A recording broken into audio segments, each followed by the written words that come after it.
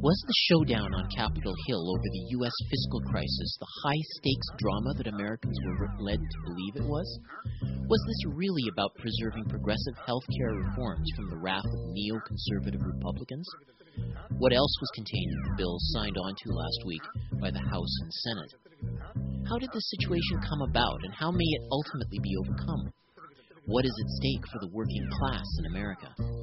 We'll hear viewpoints from broadcast journalist Stephen Lendman and from York University political science professor David McNally in the next hour.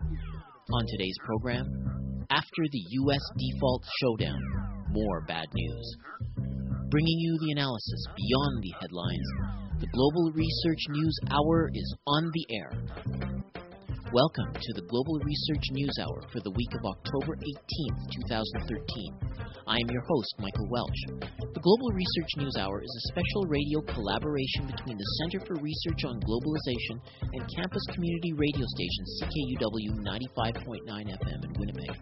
We seek to provide listeners with access to analysis of some of the major stories shaping our world today, from thinkers, researchers, and unique political personalities rarely addressed by major media. Our program is available from the Center's website, globalresearch.ca. Our show is also broadcast on the Progressive Radio Network at prn.net. We'll begin our show with News Notes, a sampling of articles from the Global Research News site.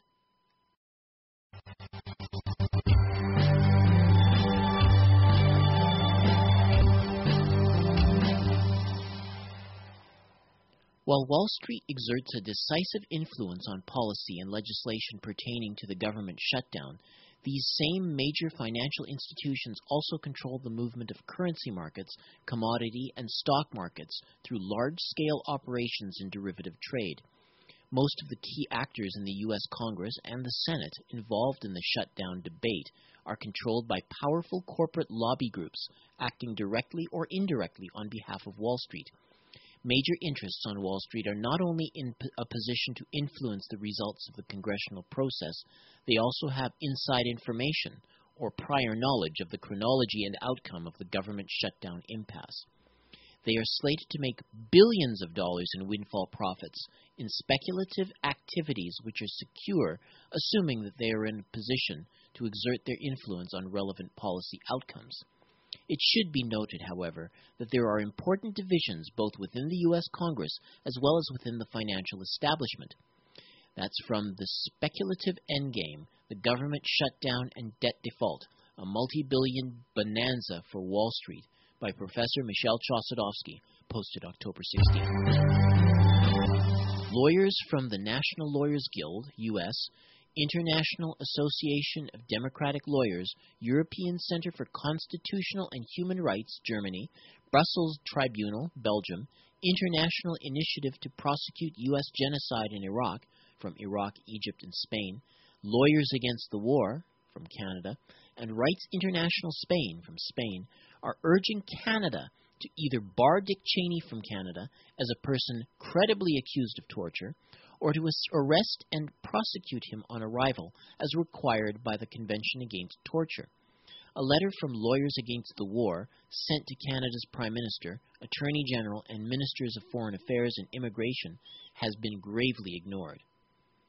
Torture and war crime suspect Dick Cheney is scheduled as a keynote speaker at the October 31st luncheon of the Toronto Global Forum, hosted by the International Forum of the Americas. Should Cheney be allowed to freely enter Canada despite the illegalities involved, civil society groups are planning a rally beginning at 11 a.m. on Halloween, October 31st, outside the Metro Toronto Convention Centre. That's from the article, Canada Must Arrest and Prosecute Dick Cheney If He Enters Canada, Human Rights Lawyers Advisory. Harper government ignores torture opponents' call to ban Dick Cheney from Canada or prosecute him. Protest planned on Halloween at Metro Toronto Convention Centre, posted October 16th by Lawyers Against the War. The the International Monetary Fund, IMF, quietly dropped a bomb in its October Fiscal Monitor report. Titled Taxing Times, the report paints a dire picture for advanced economies with high debts that fail to aggressively mobilize domestic revenue. It goes on to build a case for drastic measures and recommends a series of escalating income and consumption tax increases culminating in the direct confiscation of assets. First, IMF economists know there are not enough rich people to fund today's governments even if 100% of the assets of the 1% were expropriated. That means that all households with positive net wealth, everyone with retirement savings or home equity, would have their assets plundered under the IMF's formulation. That is from the International Monetary Fund lays the groundwork for global wealth confiscation by Global Research News, posted October 17th. Recall that in the crisis' darkest hours, the Kan government had to consider evacuating metropolitan Tokyo's over 13 million population, that's 10% of Japan, should the situation at Daiichi spiral further out of control. This impossible challenge was avoided because several critical factors worked in consort. Many of them were enumerated by Funabashi Yoiki, chair of the Independent Investigation Commission on the Fukushima Daiichi nuclear accident. The tsunami hit on a weekday, which meant there was 10 times more workers on site than on a weekend. The wind blew out to sea until March 15th, which helped the venting process and limited the amount of people exposed to radiation. This is not so fortunate for American sailors, however. Rain did not fall, which limited the amount of radiation spread. The explosion at number 3 reactor actually sent water into the storage pool in the number 4 reactor. And, more controversially, Kan Naoto was prime minister at the time because he understood what the government had to do at the most vital time of the crisis and what decision had to be made at that time. But, as Funabashi cogently warns, luck eventually runs out. And the longer TEPCO remains in charge of the cleanup and decommissioning process, the worse Japan's odds become. That's from the article, The Lid Comes Off Fukushima Daiichi, Japan's Ground Zero, The Devastating Consequences of Government Inaction, by Christopher Hobson and Andrew Dewitt, posted October 15th, originally appearing in the Asia Pacific Journal, Volume 11, Issue 35, Number 1, on September 2nd, 2013. These are just a few of the featured articles appearing last week on the Global Research website. Regular visitors to the site are encouraged to send monetary contributions by fax, mail, or online. Just go to globalresearch.ca and click Donate on the menu.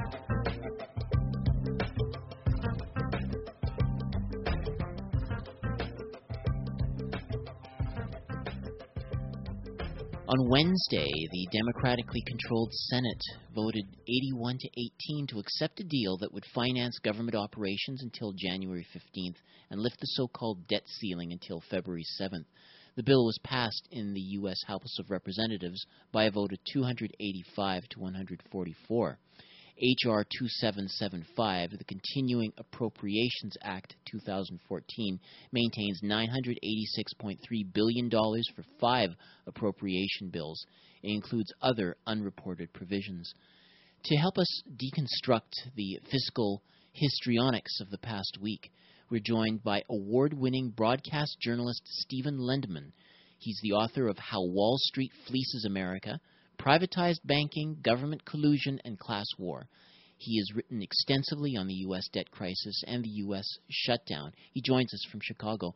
Thank you for joining us, Stephen Lendman. Michael, it's a pleasure to be on with you. Now, I think people who have been utilizing the mainstream media, they might be under the impression of the they have the certain narrative has come out. Basically, Barack Obama and the Democrats stared down those Republicans, and as a result, they managed to preserve Obamacare and get this fiscal situation dealt with at least for a few more months. And so basically the Democrats are presented as having won a bit of, or the Republicans have blinked in the face of this whole fiasco, and so crisis was averted for the time being. Now, how accurate is that depiction in your view? I think the real crisis, Michael, is the effect on ordinary people in America. That's the real crisis. It's the crisis that hasn't been addressed. The real story about what went on. I mean, literally, we had 16 days of theatrics. Republicans and Democrats for many months have literally been in lockstep on policies like the sequester, $1.2 trillion, I believe, whacked out of discretionary spending, meaning domestic social programs mainly. And Obama, from day one in office, I remember writing an article. The Washington Post interviewed him very early in his administration, first term, and he made a very strong point about the need to attack Medicare and make very severe cuts. And, of course, Republicans never wanted Medicare enacted in the first place, or Social Security back in the 1930s. And basically, Republicans and Democrats came together very early in Obama's tenure that they were going to whack Medicare, take literally a wage war on social America. And this has been going on since January 2009. So, I mean, this just continued into this budget situation, government shutdown. Again, it was mostly theatrics, Michael. I think the basics were agreed on between both parties long ago, and it's just a matter of how they'll implement this stuff. I think the disagreement is mainly on details and timing, but certainly not on the major policy, which I simply call destroying social America, especially the big items that so many millions of Americans rely on: Medicare, Social Security, Medicaid. Medicaid is a government benefit. Medicare and Social Security are falsely called entitlements. They are not entitlements. They are contractual government obligations. They're no different than buying an insurance policy. And when payroll deductions come out of workers' paychecks, every single one of them, this is no different than paying an insurance company premiums for life insurance, health insurance, car insurance. It's the exact same thing. But you never hear the major media explain that, Michael, or exactly what was going on with this shutdown business, with the combination of the budget battle and the debt ceiling, and the devastating effect it's having on ordinary Americans. And I don't mean over the 16 days. I mean what will happen in the aftermath of what both parties have agreed to.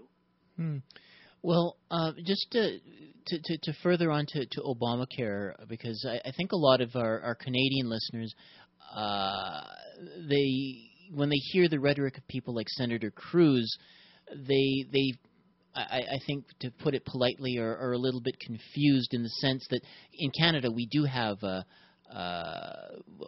healthcare system that, while not perfect, it's a single-payer system.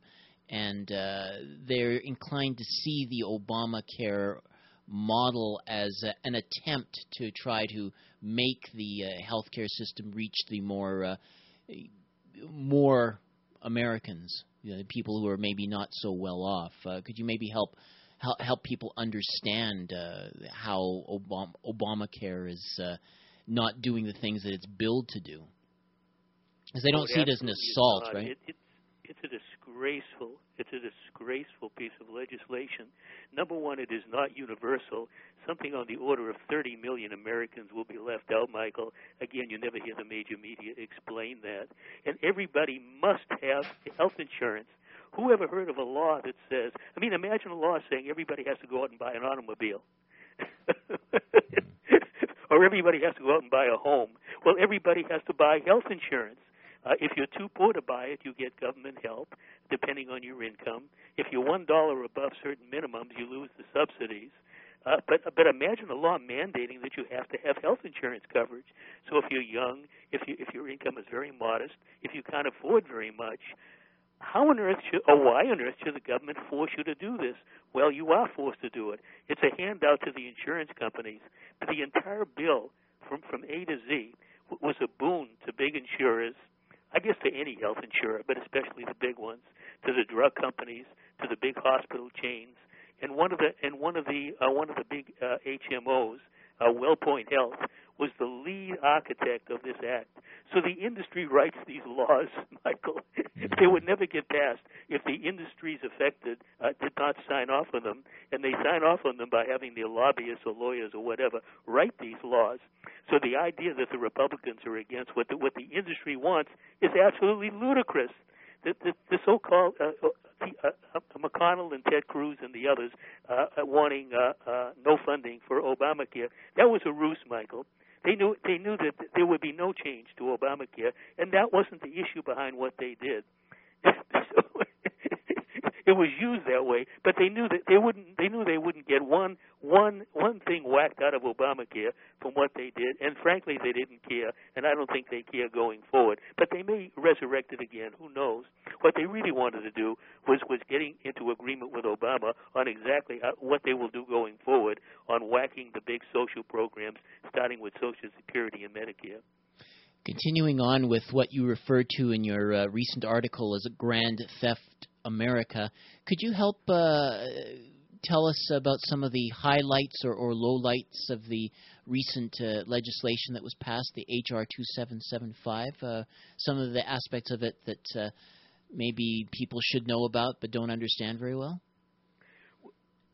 On the one hand, Michael, I was surprised. If I can, instead of just saying legislation passed in Congress, sometimes I would do that, but I would prefer to name the law that passed.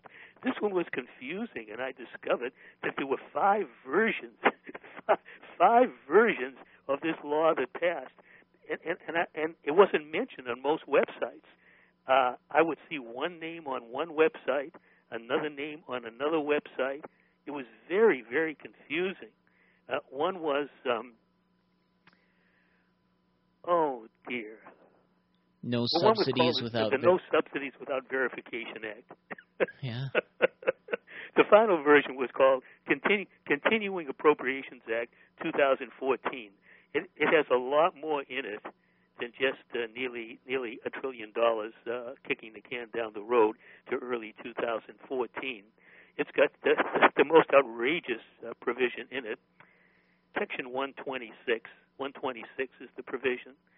It allocates nearly $3 billion to the state of Kentucky, Michael, for an ongoing dam project and what's associated with it. And it affects the state of Tennessee, so the senators and congressmen in Tennessee support it, just like the ones in Kentucky support it. Well, critics call this the McConnell kickback. When McConnell, the minority leader, and Harry Reid, the Democrat leader in the Senate, got together and decided on how this thing will work, well, I think they decided more than when it was reported they decided. But anyway, they're the ones that really get together and decide policy, and then see if they can get their rank and file in the Senate to go along with it. Usually, they can get enough of them to go along. And they did, and it passed in the Senate, and the same thing in the House. But all of these bills that passed usually have a lot more in them than the headlines that get reported in the media. And this one had well over 100 sections in it. There was $174,000 given to the widow of Senator Laudenberg, a gratuity given to her. Well, that alone was outrageous, especially the fact that Laudenberg, who died a year or two ago, I'm not certain of the date, but when he died, he was a multi-billionaire, not a multi-millionaire, but a multi-billionaire. So his wife certainly doesn't need an extra $174,000. But nonetheless, this is in this bill, and there is other funding that goes for other government initiatives. You know, stuff that congressmen and senators want in their local districts or states. And this is the way legislation gets put together. But it's never reported that way. And the only people coming out on the short end, Michael, are ordinary Americans who need help from the government. But instead of getting helped, they're getting hammered. Now, I noticed from one of your past posts you mentioned Detroit and the situation that they've faced. And I guess by my own paraphrase, it's sort of the well, the name of the article was "Detroit Mirrors America's Decline," as if the privatization of the city has become kind of a canary in the coal mine for what's happening to the whole nation. Can you think you could explain that a little bit? Oh, I think Detroit is a poster child for what's going on in America now, Michael. I think back in the 1980s, it was Youngstown, Ohio, among other places. And an exception to the rule, I think, was Pittsburgh, where I worked in Pittsburgh early in my working life in the early 1960s for Jones and Laughlin Steel. And as a matter of fact, during that time, Alan Greenspan was their economic advisor. And the section I worked in was right off the boardroom. And during the monthly they had a monthly board meeting, the board members would traipse in right to our area and go right into the boardroom in the back. And Alan Greenspan would traipse in to be in the meeting to, I guess, brief them or whatever he did for them. I don't think it was very much because he was very unsuccessful in the private sector. So I think he was a natural candidate to become Fed chairman. But that's another story. But back then it was hollowing out industrial cities like Youngstown. Steel industry was very heavily hit. But in the early 1960s, Pittsburgh was very vibrant. It reinvented itself, and it came back very strong. But other cities haven't done that. And certainly Detroit is the poster child overall for what used to be the heartland of industrial America. If you go back to the post-war period, I guess the war period, even the pre-war period in the Second World War and the post-war period in the 50s, the 60s, and the 70s. But then it started downhill, and it literally has become a shell of its former self, with the population dropped sharply. Unemployment is off the charts. I don't think the official numbers have any meaning at all. I think unemployment in Detroit way exceeds 50%, and there are neighborhoods that look like they were war zones, where housing and other things are just absolutely in shambles, and poverty extreme, unemployment extreme human deprivation, and now it's under a trustee for a private lawyer to come in representing the strip miners of Detroit to literally strip mine everything of worth out of Detroit and sell it to the private sector at fire sale prices. And this is what's going on in Detroit. I don't know what will happen to the city, but in my lifetime, for certain, it'll never be the Detroit it once was, and I don't think it ever will again for maybe generations. Well, how far do you think? I mean, where is all of this headed? Like, how far can this go before things, by necessity, turn around? I mean, both for Detroit and for the United States itself. Well, in the 80s it was Youngstown, Michael, and right now it's Detroit. There are certainly more Detroits lurking out there, and I think this is the whole idea, to take government services and hand them over to private corporations so they can rip off people for everything relating to their businesses, whether it's almost any government service, health care, water, other vital services, hand it over to private business so they can profit from it. And it's always more expensive when you do it that way. There's the cry, the motto is that business can do it better, so let it. But that's exactly untrue in so many instances, where business just takes full advantage and gets, I remember studying pricing theory back in business school, and pricing simply means getting whatever you're able to get. It's not a matter of covering your costs. It's charging whatever you can get people to pay for your product or services. That's the fundamental law of pricing. So ripping off the public, if these corporations can get away with it, is what they do, and that's exactly what they do, especially when government sanction what they do. And certainly at the head of the pecking order is anything that Wall Street does, but it goes right down the line on all vital services for goods and services and so on. So, I mean, now it's come down to the point where cities, municipalities can literally be stripped, taken away from governments, handed over to profiteers, and let them get whatever they can out of them. And maybe in the end they would leave them hollow shells. But the people living there are the ones who suffer horrifically. And certainly people in Detroit have gone through that. But in my own city of Chicago, Michael, it's a vibrant city. But so many of the services have been handed over to private corporations, and they continue being handed over to them. And ordinary people in Chicago really are having a very, very hard time, much, much worse than it was years ago, and it's only going to get worse ahead. And this is happening across America in big cities and small. And you have how you saw with the shutdown itself over the first half of October, impacting on working people in the federal government system, and in a sense that whole same scenario of handing over assets effectively to private interests playing out there. Is there an example or a story that you can recall that'll help illustrate just how much suffering has been endured in the wake of that shutdown? I don't think the 16 days had much of any effect at all. A lot of the people who were unpaid for 16 days, Michael, will be paid. So they simply, anybody living from paycheck to paycheck maybe had a squeeze by for 16 days, a little over 2 weeks. I think most anybody can get by for a period that short. Most of them will be paid. I think the great majority. They can simply pass a law. Congress can pass a law, and I think it basically has passed. Certainly the military is getting paid, and I think most other government workers will be paid. In one of the articles I wrote, I said it's up to the manager of a government operation to decide if their people will be paid.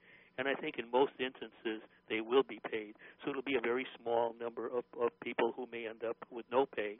So I think things were more an inconvenience than causing any hardship to people who didn't have work for that period. Again, it's what's coming going forward that really is of great concern. Yeah. And every working person pays for Social Security and pays for Medicare. And they would be appalled if Obama and most Democrats and Republicans agreed to, I believe, first hand it over to Wall Street, privatize it, and let them get whatever they can out of it. And maybe in the end, if there's nothing more to get out of it, they would just dump them, and people will be entirely on their own. This is the most serious thing.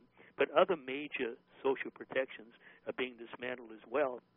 There's a debate in Congress going on now about cutting food stamps. Obama wants them cut. Democrats in the Senate want them cut. Republicans want greater cuts. So it's just a matter of agreeing how much will the cut be. And in one of my articles, I address that issue. But you go right down the line, Michael, basic protections that people need, poor people in America who need help, social safety net, they're getting whacked, and they'll get whacked more going forward. And this is the great tragedy of what's going on, plus the fact that good jobs mostly don't exist anymore. Paul Craig Roberts has done the best work on this. He wrote at least one book addressing this topic directly, where industrial America has been offshored abroad to low-wage countries, and what's left are part-time or temp, low-pay, poor or no-benefit jobs, where households need more than one job to survive. If there's more than one working person in the household, they probably both have to work. Welfare is no longer what it used to be, but that went out the window during the Clinton years. And even single working mothers, poor mothers with young children who need their mother around, well, sorry, you only get so-called welfare for a certain amount of time, and then you're on your own. Tough for the kids. This is the state of America today, and it just keeps getting worse and worse, Michael. It's a terrible situation. It's not, the America I grew up in was certainly far from perfect, but it seemed like paradise compared to today. Well, Stephen Lendman, I'm afraid we're going to have to leave it there, but I want to thank you very much for coming on the Global Research News Hour and helping to unpack the events of the last few weeks. I very much appreciate it. Michael, thank you so much. It was a pleasure to be on with you.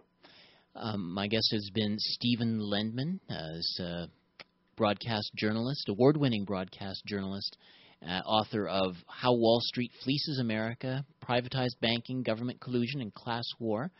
And he's also a frequent contributor to the Global Research website. His blog site is sjlendman.blogspot.ca.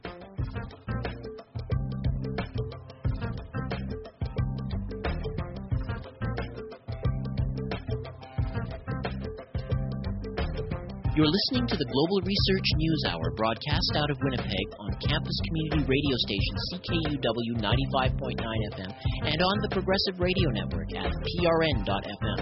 We are also podcast on the website globalresearch.ca.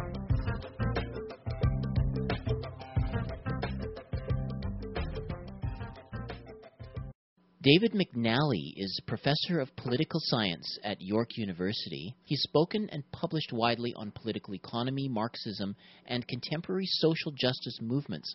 He joins us to discuss the U.S. debt crisis and put that crisis within the framework of larger political and economic trends. Professor McNally, welcome to the program. Thanks very much, Michael. It's nice to be with you. Professor McNally, could you maybe help us understand how the United States got itself in the current predicament where they have such a huge debt built up, and there seems to be this sort of ongoing showdown where they're having to make deals to lift the debt ceiling and make these tragic cuts in order to help pay for their predicament. How did it originate? Since the working class is being made to pay for it, it appears, were they the ones responsible for it? Well, of course, that's a story that the Tea Party and other forces want to generate, Michael, the idea that there's public spending out of control and that is the root cause of U.S. debt.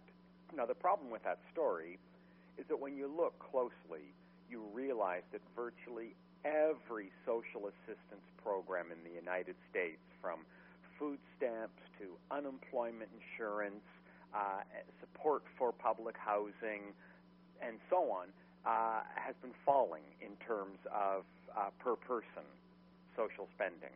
The real overall root of the U.S. debt issue, and by the way, I don't think it's a crisis, it's just an ongoing debt issue for them, is twofold. First, the massive tax cuts, particularly to the rich, that have been coming in since the era of Ronald Reagan in the 1980s. And as a general rule, Democrats like Bill Clinton have continued the trend, so that corporate taxes have been falling, but most dramatically taxes on the rich. And it's a basic rule of public finance that your revenues overwhelmingly come from taxation, and most of us will say we support progressive taxation. If you ask most people on the street, they will say, of course, the rich should pay a higher share than the poor. But in fact, that's exactly the principle that the U.S. tax system has been undermining. And so that's the number one cause. Alongside that, of course, is the enormous costs of the U.S. military machine.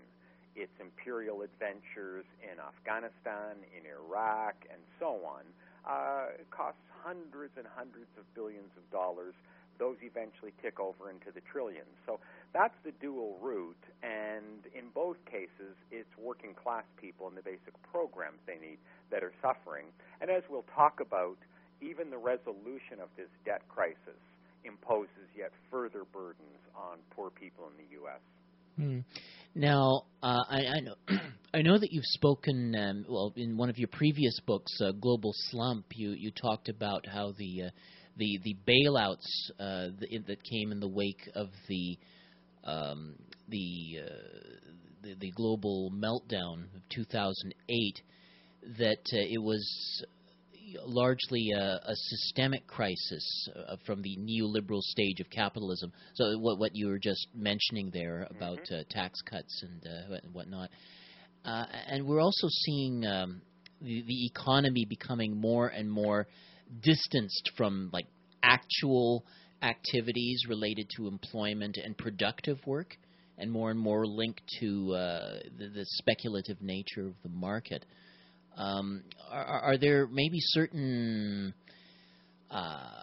looking back, over the last couple of decades, are there certain sort of points that you would flag as being major contributors to the current situation? Absolutely, and let's start where your comment began, Michael, which is to say with the financial crisis of 2007 and 8, because one of the things that's very instructive there is that when banks were failing, trillions of dollars could be found overnight. At that point, nobody in the political establishment, nobody in the corporate and economic elites in the United States wanted to play the cupboard is bare, we have no more to spend game. when it was banks going down, and they feared for the very well-being of the international financial system, it did not matter what it cost. And so they pumped in trillions upon trillions upon trillions. As you know, I have estimated that the total cost of the global bank bailout is something a little bit under $30 trillion. And that's about twice the value of all the goods and services the U.S. produces in 2 years, okay? But globally, beginning with the United States and then the European Union, China, and Japan, they could come up with $30 trillion to bail out banks. So you're right that we have long-term trends, go back to the 1980s in terms of cutting the tax base, but then we've got the impact of the global financial crisis and the fact that the state basically said, we don't care what the bill is. We will bail you out. Of course, that's not what happens when workers lose their job. There isn't anybody saying, oh, we'll bail you out.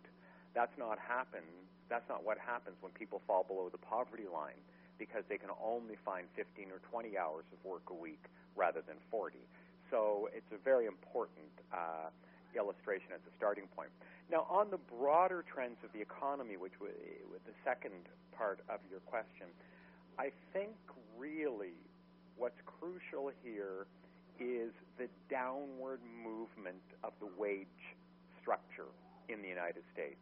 And again, this goes back to the neoliberal policies that were originally initiated in the 1980s, which was a concerted drive to break the strength of unions, to cut back social protections for workers, to force more and more people into low-wage jobs. And for a period of time, the term Mick jobs was used to mimic McDonald's. And in that context, Michael, a really fascinating study, a really upsetting study, but very compelling one, came out earlier this week, which told us that 52% of all fast food workers in the United States are reliant on some sort of public aid to make ends meet. I mean, that's 52% of the people who are working at McDonald's, Burger King, and all kinds of other fast food restaurants. And that includes the majority who have full-time hours. That's really important to emphasize. Also, it's not true that these people are simply high school and university students. In fact, what they discovered was that the median age of these fast food workers is 28. So that's a huge part of the overall story that you're asking about in terms of what are the broader economic trends. There's bailouts for banks, but there's more and more a low-wage economy, especially for young workers, women, workers of color in the United States, that's leaving huge numbers in poverty. Now, what about, talking about low-wage economy, have you tracked the decline in union membership, its causes, and the impact that may be having? Oh, yeah. And again, the United States is one of the leaders of the pack in this regard. If we go back to the beginning of the neoliberal era, there were about 1 in 4 U.S. workers worked a union job. Now, that still meant that 3/4 didn't have union protections, but one of the things about when you get to a high enough level is that 1 in 4 workers being in a union can mean that other employers try to stay close to the wage and benefit levels of the unionized workplaces so that they don't have to deal with a union drive and a union organizing campaign. They don't have to negotiate a union contract. Today, that level of unionization has fallen to just above 10% in the United States. That's a huge seismic shift in the way in which working people are protected or not by union contracts, benefits, and so on. And it's reflective of this whole trend really that we're describing towards precarious work, low-wage work. And by precarious, I simply mean almost no job security, a lot of it casual and part-time contracts and the like.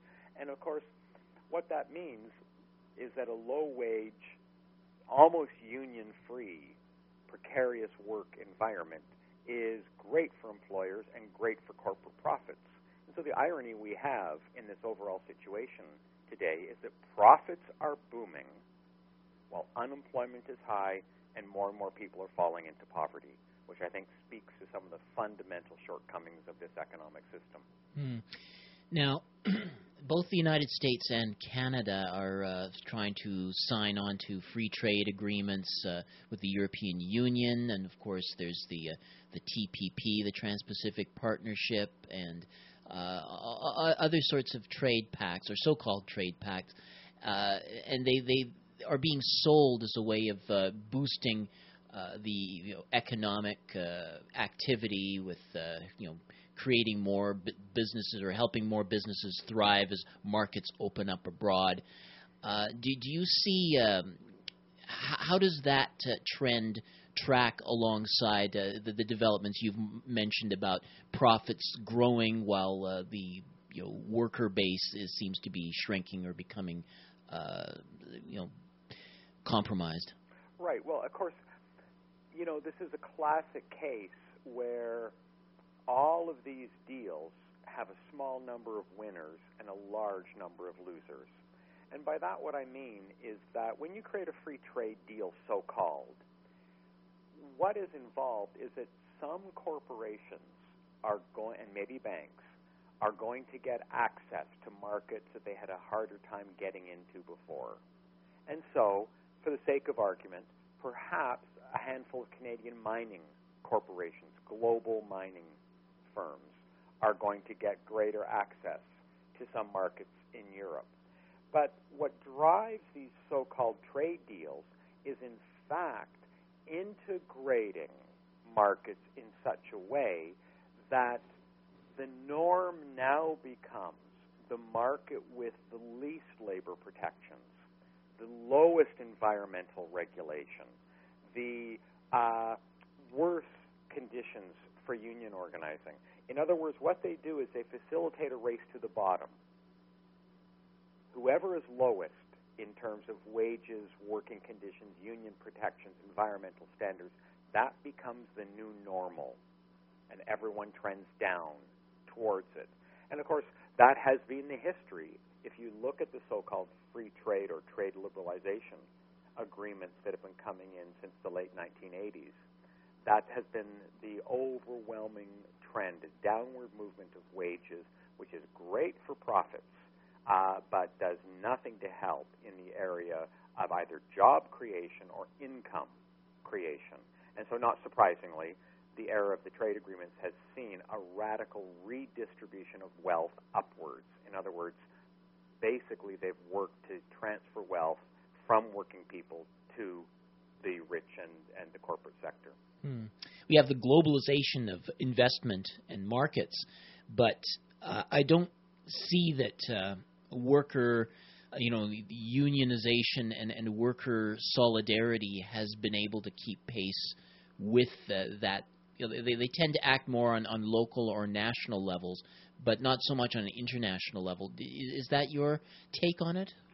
I think that's an entirely valid observation. I think we have a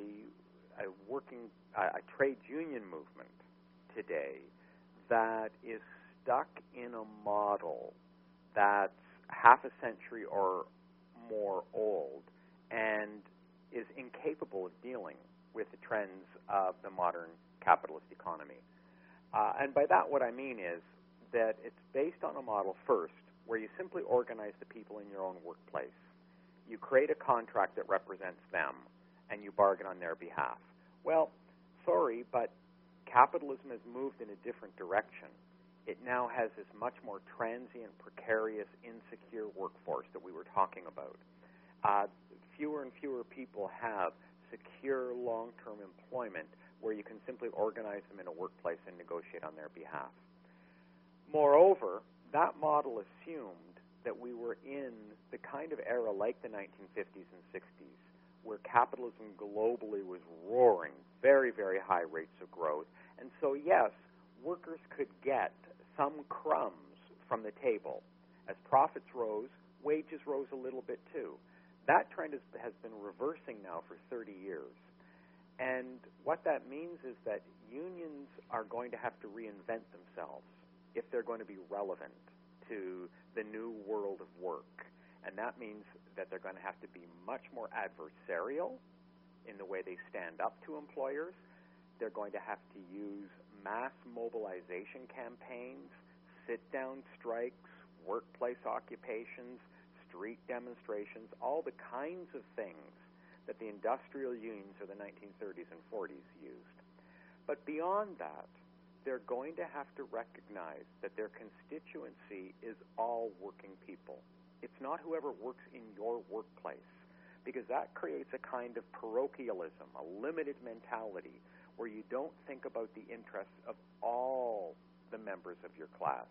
How can we possibly try to preserve wage levels for, say, steel workers when we see the McJobs economy happening particularly to younger workers, to women workers, to workers of color?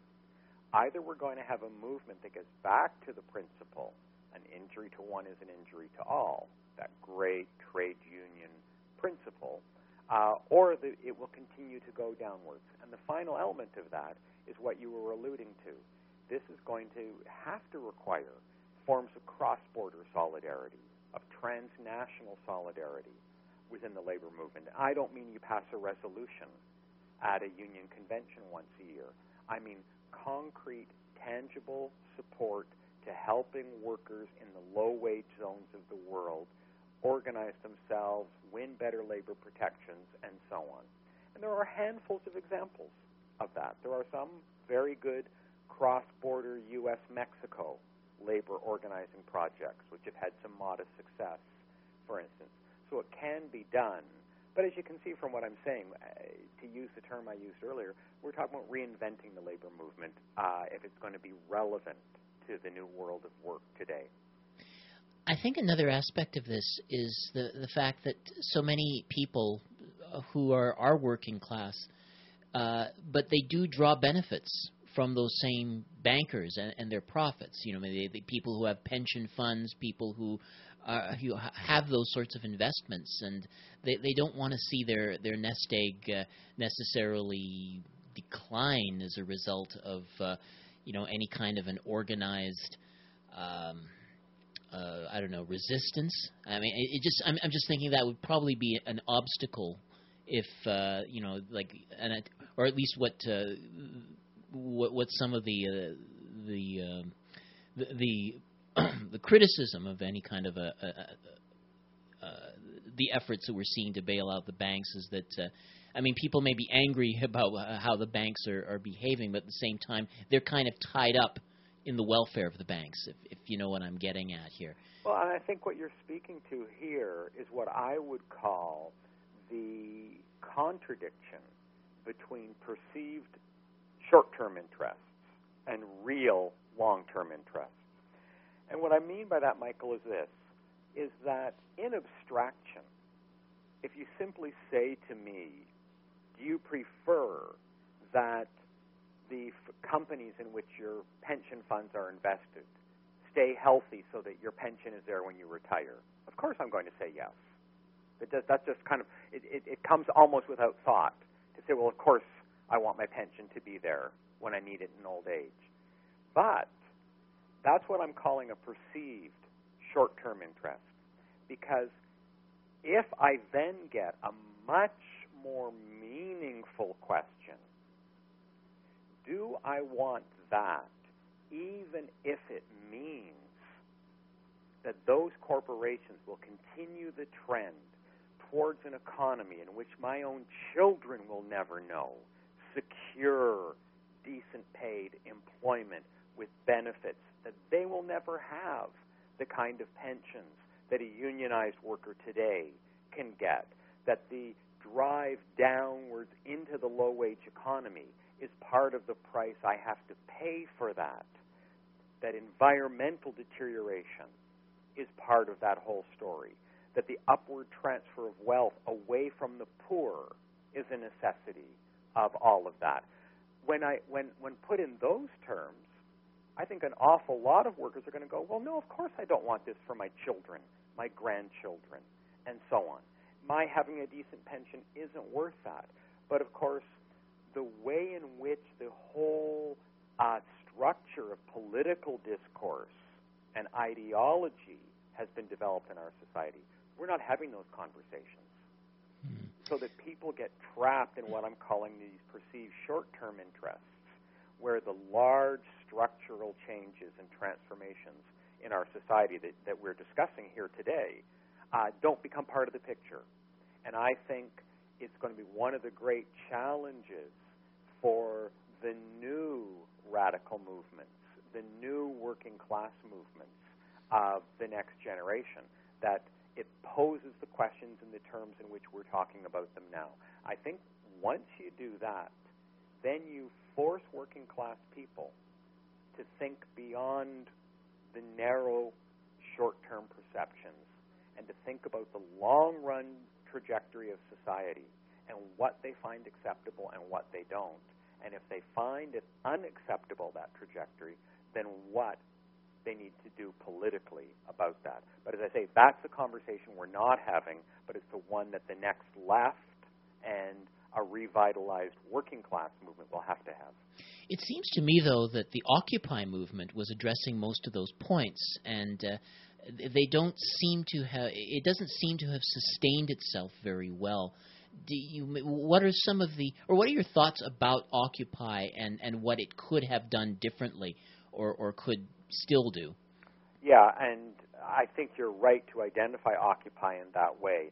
It was the key movement in the North American context, at least, that had identified this question that we're talking about now, the fundamental reorganization of our society, the dramatic shifts in wealth and power towards the 1%. And it had named the problem. And it had named the problem in a way that resonated with public consciousness. I mean, the degree of popular support for the basic objectives of Occupy in both Canada and the United States was stunning when we saw the public opinion polls. I mean, you were getting anywhere from 55 to 70% of people saying, yes, I agree with Occupy's basic goals. I think the problem, however, and as somebody who is very much a supporter of the Occupy movement here in Toronto and some other cities, I think the problem that we all have to address is that as electrifying as a movement is that, for instance, takes over a public park, as it did in New York or as it did here in Toronto, it needs a long-term strategic vision that allows it to go from being focused on one single geographic site, like a park, to becoming a movement implanted in communities, neighborhoods, workplaces, and schools. In other words, rather than having a single focal point, it needs to become a movement with real roots in thousands and thousands of working class communities and workplaces. And that requires really, I think, trying to learn from the whole history of movements and also, of course, from some of the most important movements that do exist today, some of the landless workers movements in parts of Latin America, for instance, and the way in which they've had long-term movement-building visions so that we don't ourselves become enamored by simply getting a lot of media coverage and thinking that the fact that we're doing well in a public opinion poll is the same thing as sinking the deep roots in poorer and working-class communities that are going to allow us to build a movement over the course of a decade or a generation that can change the world. And I think that's where we're going to need to do a lot of work. In many respects, the social movements today have lost any space for developing that kind of strategic vision. And without that, however, I think the transition from the upsurges of support that Occupy could clearly gather into the long-term movement building with deep social roots can't happen. The inspiring thing about Occupy, though, is I think it showed us that contrary to the mainstream story, there are huge numbers of people out there who are deeply disgruntled about what's happening in our society and would quickly rally to anything that looked like something new and creative that was going to challenge that. And so now for us, that next challenge is to figure out how to make it a much more viable long-term strategic organizing project. David McNally, in light of everything we've been discussing so far, would a default, like had the deal not been struck, would a default really have been a bad thing in the grand scheme of things? Well, let's put it this way, Michael. If the U.S. government had defaulted on its debt payments, it would have sent another wave of trauma through global financial markets. And that does have ill effects for workers if it means that some businesses start to close up, some systems of trade shut down, and so on. Now, that wouldn't happen with, one day of defaulting. But the longer it went on, with the U.S. government not paying its debts to banks and corporate bondholders and other governments around the world, there's no question it would have sent shockwaves through global financial markets. Unfortunately, that when I say that, a lot of people assume that the only alternative then is to keep the current financial system in place. That's not at all what I'm saying. Let's go back for a moment to what I talked about earlier when governments bailed out the banks to the tune of about $29 trillion in 2008, 9, and 10. Well, the obvious thing to say at that point in time was, if the public has bailed these banks out, then they should come under public ownership. That was the obvious thing to say. We are now the owners of those banks. In other words, you begin to bring the financial institutions out of private hands and into public hands. You begin to say that no longer are these simply private for-profit institutions. They now ought to be public institutions that pursue public good, like development of social housing and investing in it, development of genuine green jobs, and so on. And so, for the U.S. to have defaulted on its debt would, in fact, have produced shockwaves through global financial markets, and there would definitely be what they call collateral damage. Some poor and working class people would be hurt by that. But rather than saying we have no option then but to go along with the system, it seems to me that it points in exactly the opposite direction, that we should be talking about ways of taking that financial system into public hands and putting it under democratic public control, which is, of course, a way of saying that we have to think about getting ourselves to a system where these kinds of financial crises don't haunt us all the time. Well, Professor McNally, really enjoyed this conversation. I think we'll have to leave it there for now, but I want to thank you very much for that analysis and helping to disentangle a lot of the rhetoric we've heard around this whole debt crisis situation. Thank you for joining us. My pleasure, as always, Michael. I've been speaking with David McNally, Professor of Political Science at York University and the author of several books relating to the political economy, Marxism, and contemporary social justice movements.